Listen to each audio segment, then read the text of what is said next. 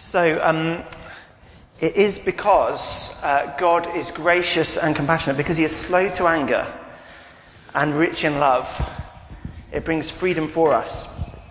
And so, today, I want to tread lightly because we're going to go, and I want you to try and go to the deepest and the darkest corners of your souls.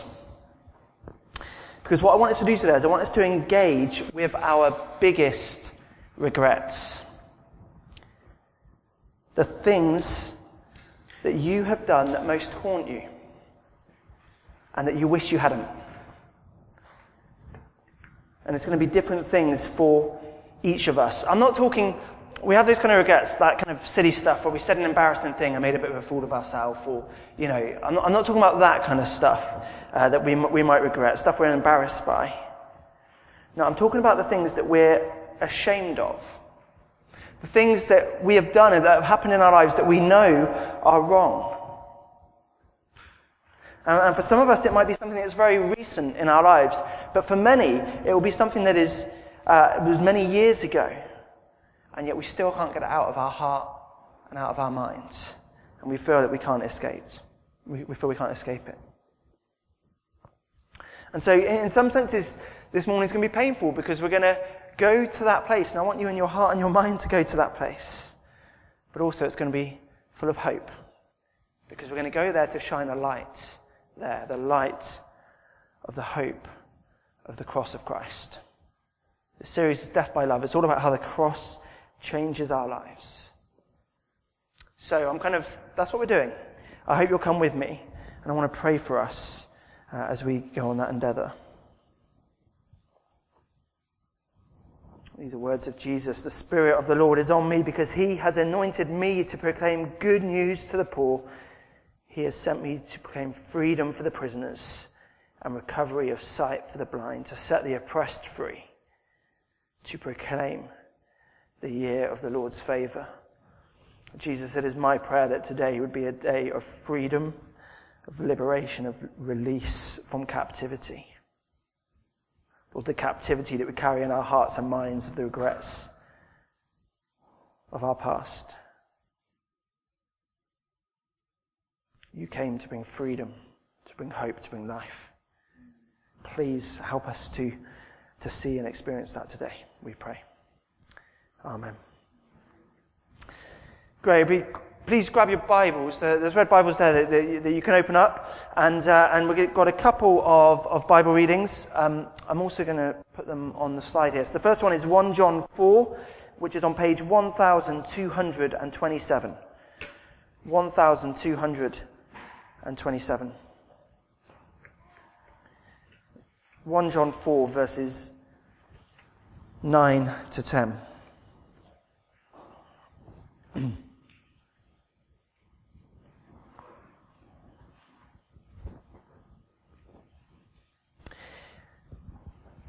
This is how God showed his love among us. He sent his one and only Son into the world that we might live through him. This is love, not that we loved God, but that he loved us and sent his Son as an atoning sacrifice for our sins. The second reading is Romans chapter 3. It's page 1130. 1130. Romans 3 verses 25 to 26. It's right at the bottom of that page. God presented Christ as a sacrifice of atonement through the shedding of his blood to be received by faith. He did this to demonstrate his righteousness because in his forbearance he had left the sins committed beforehand unpunished. He did it to demonstrate his righteousness at the present time so as to be just and the one who justifies those who have faith in Jesus. That's God's word for us. We'll come back to it later. Let me introduce you to Megan. Megan is a Christian, but she lives every single day with regret. because she can't escape the past and what she has done. Every day she remembers the child that she would have had she not aborted it 10 years ago. Megan fell pregnant at 17 from her boyfriend at the time, but nobody else knew about it because she grew up in a morally conservative Christian family, and so her parents and most of her friends didn't know about her boyfriend, let alone the lifestyle that she was leading as a 17-year-old. And she remembers the host of emotions that washed over her when she discovered she was pregnant. She was shocked and confused. She was fearful and lonely. And so she kept it to herself for a few weeks. She was scared. She didn't know what to do.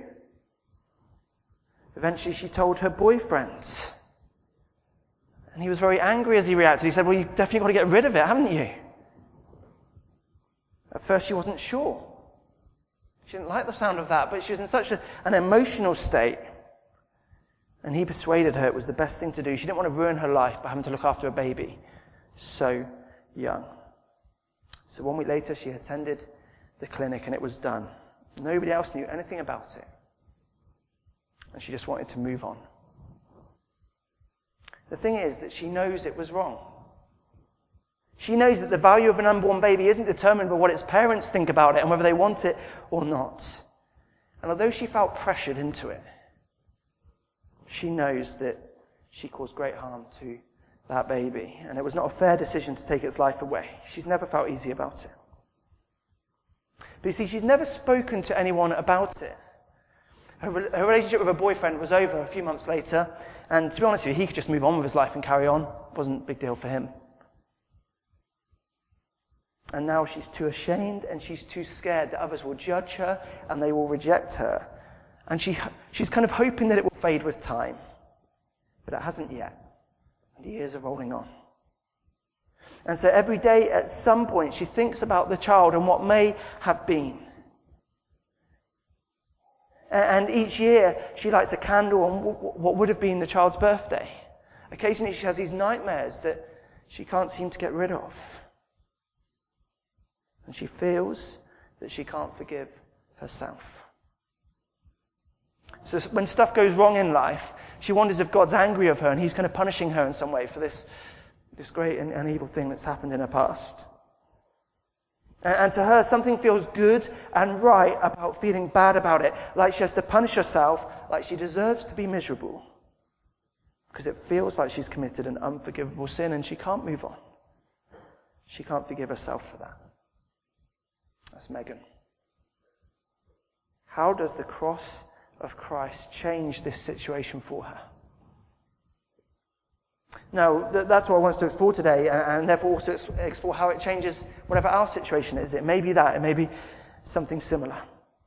Before we explore that, I'm aware in kind of raising and using as an example an issue like abortion, I'm not going to be able to deal with that and all of the issues and the rights and wrongs of that today.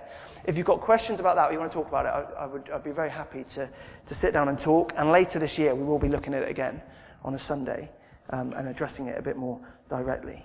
But today is pastoral advice for us in our situations of deepest regret, in those things that we've done wrong that we most wish we hadn't, and the difference that the cross of Christ makes. So Megan would say, I can't forgive myself for that. I can't forgive myself for that. And to which the cross says, Jesus is my propitiation. Jesus is my propitiation. You see, this is death by love that we're looking at. And every sermon in this little series is about the atonement, how we are made one with God, imperfect people and a perfect God, how our relationship is restored by the cross of Christ. And we're taking a slightly different perspective on that each week. And what we're seeing is actually, and the difference that makes in our life. But all of these different perspectives are very intricately connected, aren't they? And so we're seeing some similar things, and we're seeing the way these things work together. And today, when we think about this word propitiation, don't worry, I'm not expecting that any of us know what I'm talking about there. We'll come to it in a moment. But we're focusing on something that happens with God. In actual fact, this is the definition, if you like, to help us to start to get it. Propitiation is God making himself favourable to us through Jesus satisfying his right and good anger for sin by his death on the cross. It's God making himself favourable through the sacrifice of Jesus, absorbing all of God's good anger at sin. Now, the reason we aren't familiar with the word propitiation and we don't know what it means is because what's happening it's a bit unfair. People who have produced the English version of our Bibles have basically taken the word out to try and help us to understand it better, which kind of ends up making it a bit harder when we have to do something like this. And so actually, this word was in the two readings we just had, although we wouldn't have realised it. And I'll show you that, show that here. Often it's translated as atoning sacrifice or sacrifice of atonement. Jesus is my propitiation. So here we are in the Romans 1. It says this: God presented Christ as actually a propitiation through the shedding of his blood to be received by faith. And in 1 John, God sent his Son as a propitiation for our sins. These words, atoning sacrifice, sacrifice of atonement, make atonement, are different ways in the New Testament that this word is translated. Basically, it is this: it is a gift that turns away anger by covering over sin. A gift that turns away anger by covering over sin. And you'll be familiar with the idea, if you think of the kind of ancient pagan religions, and most modern Eastern religions as well, where you've got this whole host of gods. And the way that people get favour with those gods is by bringing gifts to them. And so people have these shrines and these rituals. And what they do is they come and they offer food or they bring money or give possessions and leave them at these shrines, or sometimes they burn them in rituals. And they're giving these things to the gods in order to get the favour back from the gods. So if you want a safe journey, you go through a certain process and give something to a certain god to have a safe journey, or for a blessed family life it's something else, or for good health, another thing. It's a gift to win favour and avert any anger for wrongdoing. Basically, you're bribing the gods to be kind to you. I'm giving you something and you give me something back. So it's the idea of that gift that wins favour. Now, the Bible has that idea, but it's very different to that whole idea of how it works out in a lot of those other religions. Because it's not that God is unreasonable and God is sulky and God is bloodthirsty and he could fly off the handle at any moment. And you need to kind of placate him by giving your gifts of devotion and a good moral life and your money and whatever else. If that's what people think of Christianity, you've totally misunderstood it. No, God is a good God who cannot stand evil, who cannot stand sin and wrongdoing. And so in his love, he deals with his anger and his hatred for that once and for all by his own suffering and death on the cross. And through that, he extends his love to us. It's a very different understanding. Now, this was, if you like, illustrated for God's people before Jesus in this festival that they had. This Jewish festival called Yom Kippur, the Day of Atonement. And what it was an annual celebration each year where they celebrated how an imperfect people could be at one with God, atoned, the Day of Atonement. And on that day, the attention of the whole nation zoomed in. Firstly, it zoomed in on the place of the meeting with God. If you like, it's the tabernacle, or later on it's the temple. And came to that place, and then zoomed in even further on into what is called the Holy of Holies, which was this part of this temple, where only one day a year and only one person, the high priest, could actually even go into that place. It was the place that represented God's presence with his people. And then in even further to this Ark of the Covenant. This wooden box that sat in the Holy of Holies, kind of overlaid with gold. This box that represented God's promises to his people, the thing that really, they kind of knew that God was with them. It contained various things in it. One of the things it had were the stones with the Ten Commandments written on, the law of God written on. And then even further, their attention was drawn in to the lid of the box. You see it there with these kind of angelic type creatures with wings. This gold lid called the atonement cover. And symbolically, that place over the lid, if you like, was the very place of the meeting with God. Now this is significant because propitiation basically means lid or covering. It's the atonement cover. It's the place of propitiation. What would happen on this day of atonement is that God would be propitiated. God would be made favorable. His anger would be turned away through a gift. And the gift was 2 goats. One was called the sin offering goat and the other one was called the scapegoat. And the sin offering goat would be slaughtered as its life was given as payment for sin. And the high priest would take the blood from that sacrifice and that offering and would go and sprinkle it on the lid of the Ark of the Covenant. The Ark, which contains God's perfect law, which his people have broken, is now covered in blood. It's a covering of sacrificial blood. And then the high priest would go to the scapegoat and he would lay his hands on the head of the scapegoat. And as he did it, he would say the sins of God's people. And the message was this, is as he did that, the sins were being transferred from the people to the goat. And then that goat was released to go and walk out into the wilderness, to wander far away. So their wrongdoing and their sins have been covered by the blood. And now their sins are sent far, far away. So the goats depicted this to God's people. Your wrongdoing is covered by the blood of the sacrifice, and your sin has been removed far from you. God is favorable to you now. He's been propitiated. Your sin has been atoned for.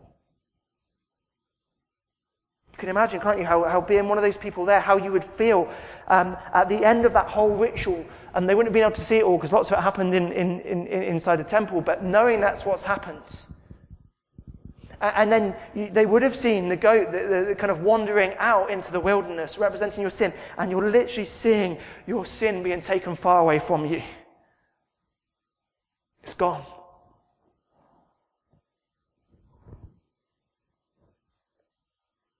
Well, later in the Bible, in Hebrews 9, the writer says Jesus' death is the fulfillment of that whole thing. That tells us what Jesus' death is like and what it does. When Jesus dies on the cross, our sins are covered by his blood. And they are taken and removed far from us. As we sang, as far as the east is from the west, that's from the Psalms. How far he's taken our transgressions, that's our wrongdoing, our sins from us.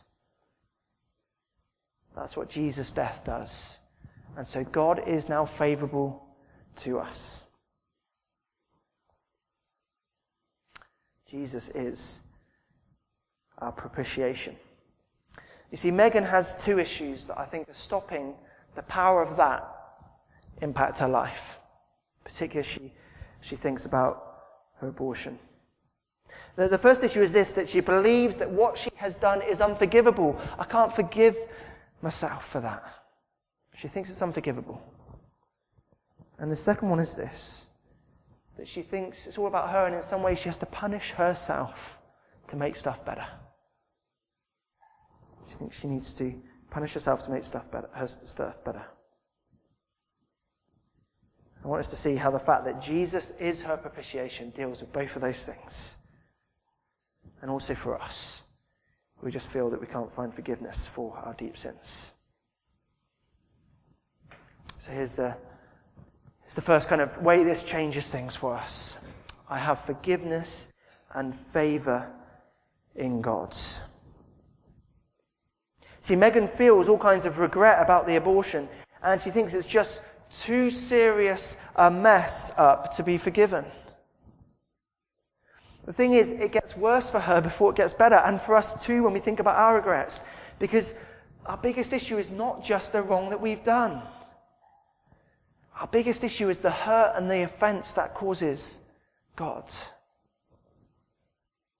You know when you've done something wrong to a friend, and to resolve that, you don't just need to solve the problem. So say they've lent you something and you've broken it.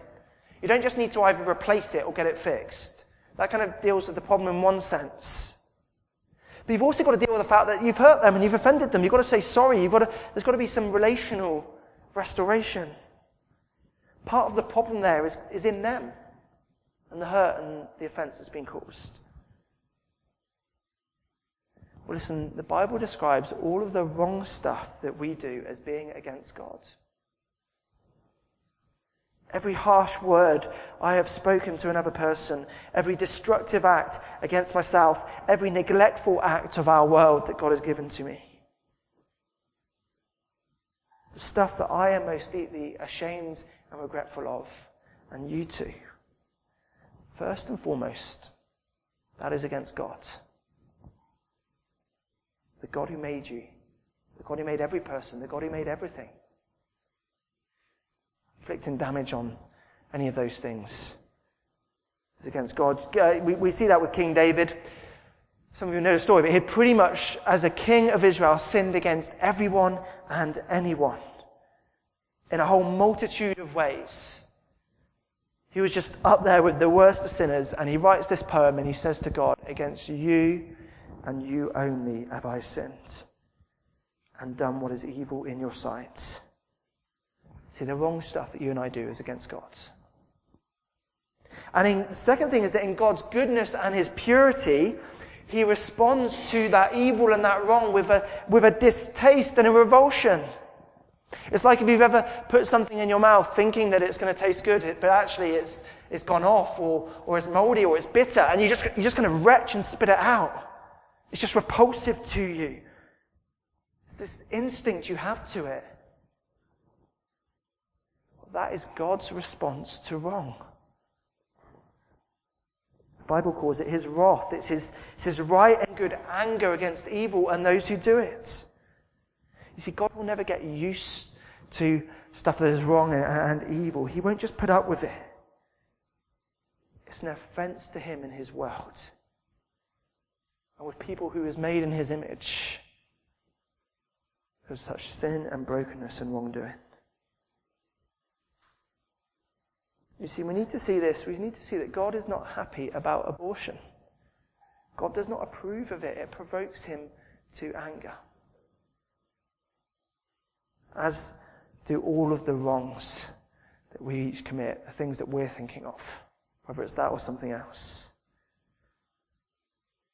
And so we start by feeling a whole lot worse. You think, well, not only can I not forgive myself, but you're saying I've offended God as well? Part of the problem is in God, and that needs to be resolved. And that's where the beauty of propitiation comes in. That's where the beauty of it comes in. Because God resolves that very problem. You see, Megan is not under God's anger, but his favour. Let's just read again. If you've got it, Romans 3, 1130. I've got it up here as well. God presented Christ as a propitiation through the shedding of his blood to be received by faith. And it goes on, so as to be just, and the one who justifies those who have faith in Jesus. See, Paul there is saying God presented Jesus as a propitiation so he might justify people who have faith. We saw, didn't we, a few weeks ago, justification is where we find favour with God. In Romans 5, we saw that image of kind of the showers of God's favour and grace on our life. How do we get favour with God? Well, propitiation is the way that God does it. And propitiation is something that happens in God, therefore, and not in us. It's not that God changes from being angry to loving, but it's in the cross of Christ he finds a way for both his pure and good anger and also his perfect love to be expressed. You see, what happens is that all of God's anger is channeled to Jesus, where it is fully satisfied once and for all. There his anger ends and stops because it is taken.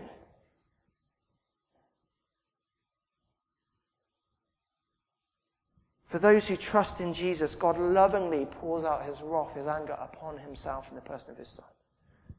Takes it all. It stops. At the same time, he expresses his love. And all of his love is channeled to us. And his love continues to flow to us from the cross even today. Keep just receiving from it. And that's why John says the cross of Christ is how God shows his love to us, among us. In actual fact, he says that's how God defines his love. See what this means for Megan and for you? When you think about the deepest regrets and the worst wrongs, if you're a Christian, it means this. It means you can forgive yourself. Because in the cross of Christ, God has forgiven you. If God's forgiven you, then do you not think you can do that? God has now nothing for you but loving favour. See, through the cross of Christ, God dealt with his offence at your wrongdoing, and he is now favourable to you. So it's not that stuff isn't a problem, but it's more that it's been dealt with, it's been covered by blood.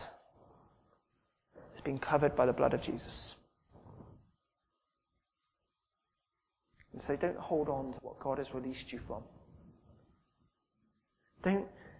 If you don't feel that you can forgive yourself, you need to say, look, God has forgiven me, and that is truer and better. I'm going to believe that. That is better. So the first thing was that she didn't feel she could forgive herself. The second one was she felt she has to punish herself. And this is what we need to see. We have a peace offering from God. See, if you have a conflict situation and you need to move someone from being angry with you to being favourable, to be cool again together. Often a gift is offered as some kind of peace offering, right? So we've, this is an example, we've had a few issues over the last few weeks, some of you know, in our relationships with the owners of the youth centre here. They've been frustrated with some of the stuff that's happened and that we've done. And so what we've done is we haven't only just tried to resolve those problems they have and take care of those, but we also bought them a gift and a card and said, thanks for letting us use the building, and we're sorry for the issues. It's a gift to bring favour and peace, to be a peace offering. Get the relationship back on good terms. Let's look at 1 John 4 on page 1227, but again it's on the screen. Now just as we read this, think who's doing the heavy lifting here? This is how God showed his love among us. He sent his one and only Son into the world that we might live through him. This is love, not that we love God, but that he loved us and sent his Son as a propitiation for our sins. Who's doing the heavy lifting? Who's showing the love? Who's sending? Who's providing the gift to propitiate? It's God, isn't it? God sent his Son to be the propitiation for our sins. You see, the cross of Christ is a peace offering to restore our broken relationship with God. A peace offering that puts us back in his favour. It's not an offering that we bring, is it? It's an offering that God provides, that he offers. The offended party bringing the peace gift. So different to those kind of pagan gods of the other religions and whatever, who kind of angrily demand the followers and worshippers to come and give some stuff of value and substance and worth. Make great sacrifices to placate them. And so often we think of God like that. And it's kind of how I think Megan's thinking of God in some ways. I've got to punish myself for what I've done wrong. I've got to make myself miserable. And maybe that will be enough of a sacrifice that can make up for it. As if by kind of the sacrifice of my life being totally miserable all the time is going to make that better. Well, no. It's God that makes the sacrifice of sending his Son. It's God that offers the gift. And Jesus comes and dies. And his death is a peace offering between us and God. So what does that mean for Megan and for us? I think it means this. We don't have to punish ourselves. Think about what we're saying. When we say we've got to punish ourselves to make up for our wrongs, or we don't often say it like that, but we live like that sometimes. What we're saying is Jesus' death on the cross doesn't cut it. Can't do it. Saying what I've done is too great and too bad that cannot solve it for me. I've got to add something to get peace. We're saying that the death of the Son of God in our place is not big enough. It's not good enough for us. I want to humbly suggest that however great and however terrible your sin is, however much there is in your past that you regret and you wish you had not done, the death of Jesus on the cross is worse. It is worse, isn't it? The perfect Son of God, the one in whom the Father has delighted for all eternity, who has loved, being cut off, being forsaken in death. That is terrible. That goes deeper than even my wrong. You see, we can have too small a view of the cross, too small a view of what it can do and how much it can achieve. It really is that bad and that big and that horrible to cover my sin and to cover yours. And so what we need to do is we need to believe that, and we need to receive that. We need to not punish ourselves for our wrongs. We need to say, no, Jesus has already been punished for me. His death is a sacrifice that brings peace. I wonder if you can borrow this kind of idea. If you think of the Israelites, as they stood there and they saw that goat kind of bleating and marrying and kind of walking out into the wilderness. It's a real visual image for them, wasn't it, to see their sins, carrying their sins far away. I wonder if in your mind's eye it's helpful to picture Jesus walking up the hill of Calvary and carrying on his back and in his wounds your sin. Carrying them up that hill to that cross. Taking it there where it is nailed to the cross and it is dealt with. It has been taken from you and it is never to be seen again. It has been taken far away into death and Hades. As far as the east is from the west, our sin has been taken away from us. That is true. We need to believe that. And we're going to respond to this. We're going to, process this by sharing the Lord's Supper together. And we can do that whilst the song plays in a few moments. And if you like Israel had this Day of Atonement as this kind of visible representation to them of their restored relationship with God and God's anger at sin being dealt with. But we have something visible that we can touch and taste that is a reenactment and a representation of that reality for us.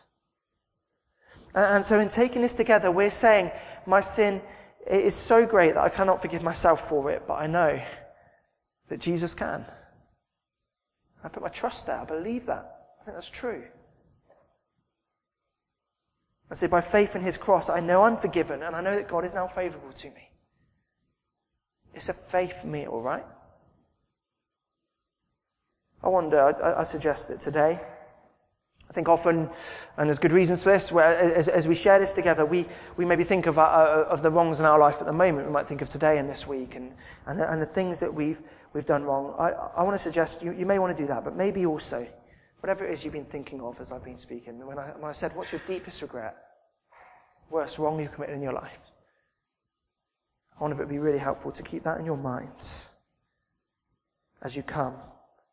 And keep that in your mind. And as you eat the bread, know that his body took that for you. Took that from you. And as you drink the wine, you know that his blood covers over that for you. So in your heart, try and let go of it. Try and be released from it. Maybe your prayer will be one of the courage and faith to hold it no more. To believe this is true, that God would help us to know his forgiveness and his favour. Listen, if your faith isn't in Jesus, then therefore this isn't for you. But here we're desperate for you to put your faith in Jesus if you have not done so yet. We're desperate for you to do that. So I'd ask you to just stay seated as you listen to this song and think about these things. Think about what they may mean for you. So I'm going to pray, and then as the song plays, and just in your own time, feel free to come and share the Lord's Supper.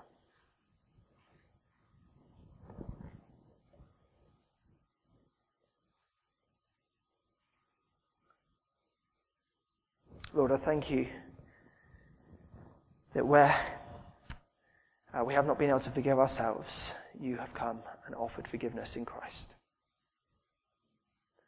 Thank you that however deep our sin goes, your grace and your mercy go deeper still.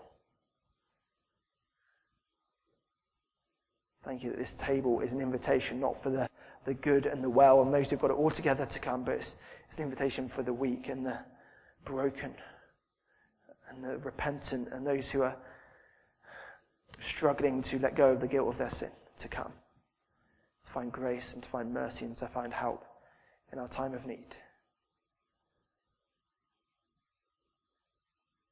Please, by your Spirit, would you work in us as we share this? Work in those deep and those dark corners of our souls. Shine the light of your grace and your love and your favour, we pray. Amen.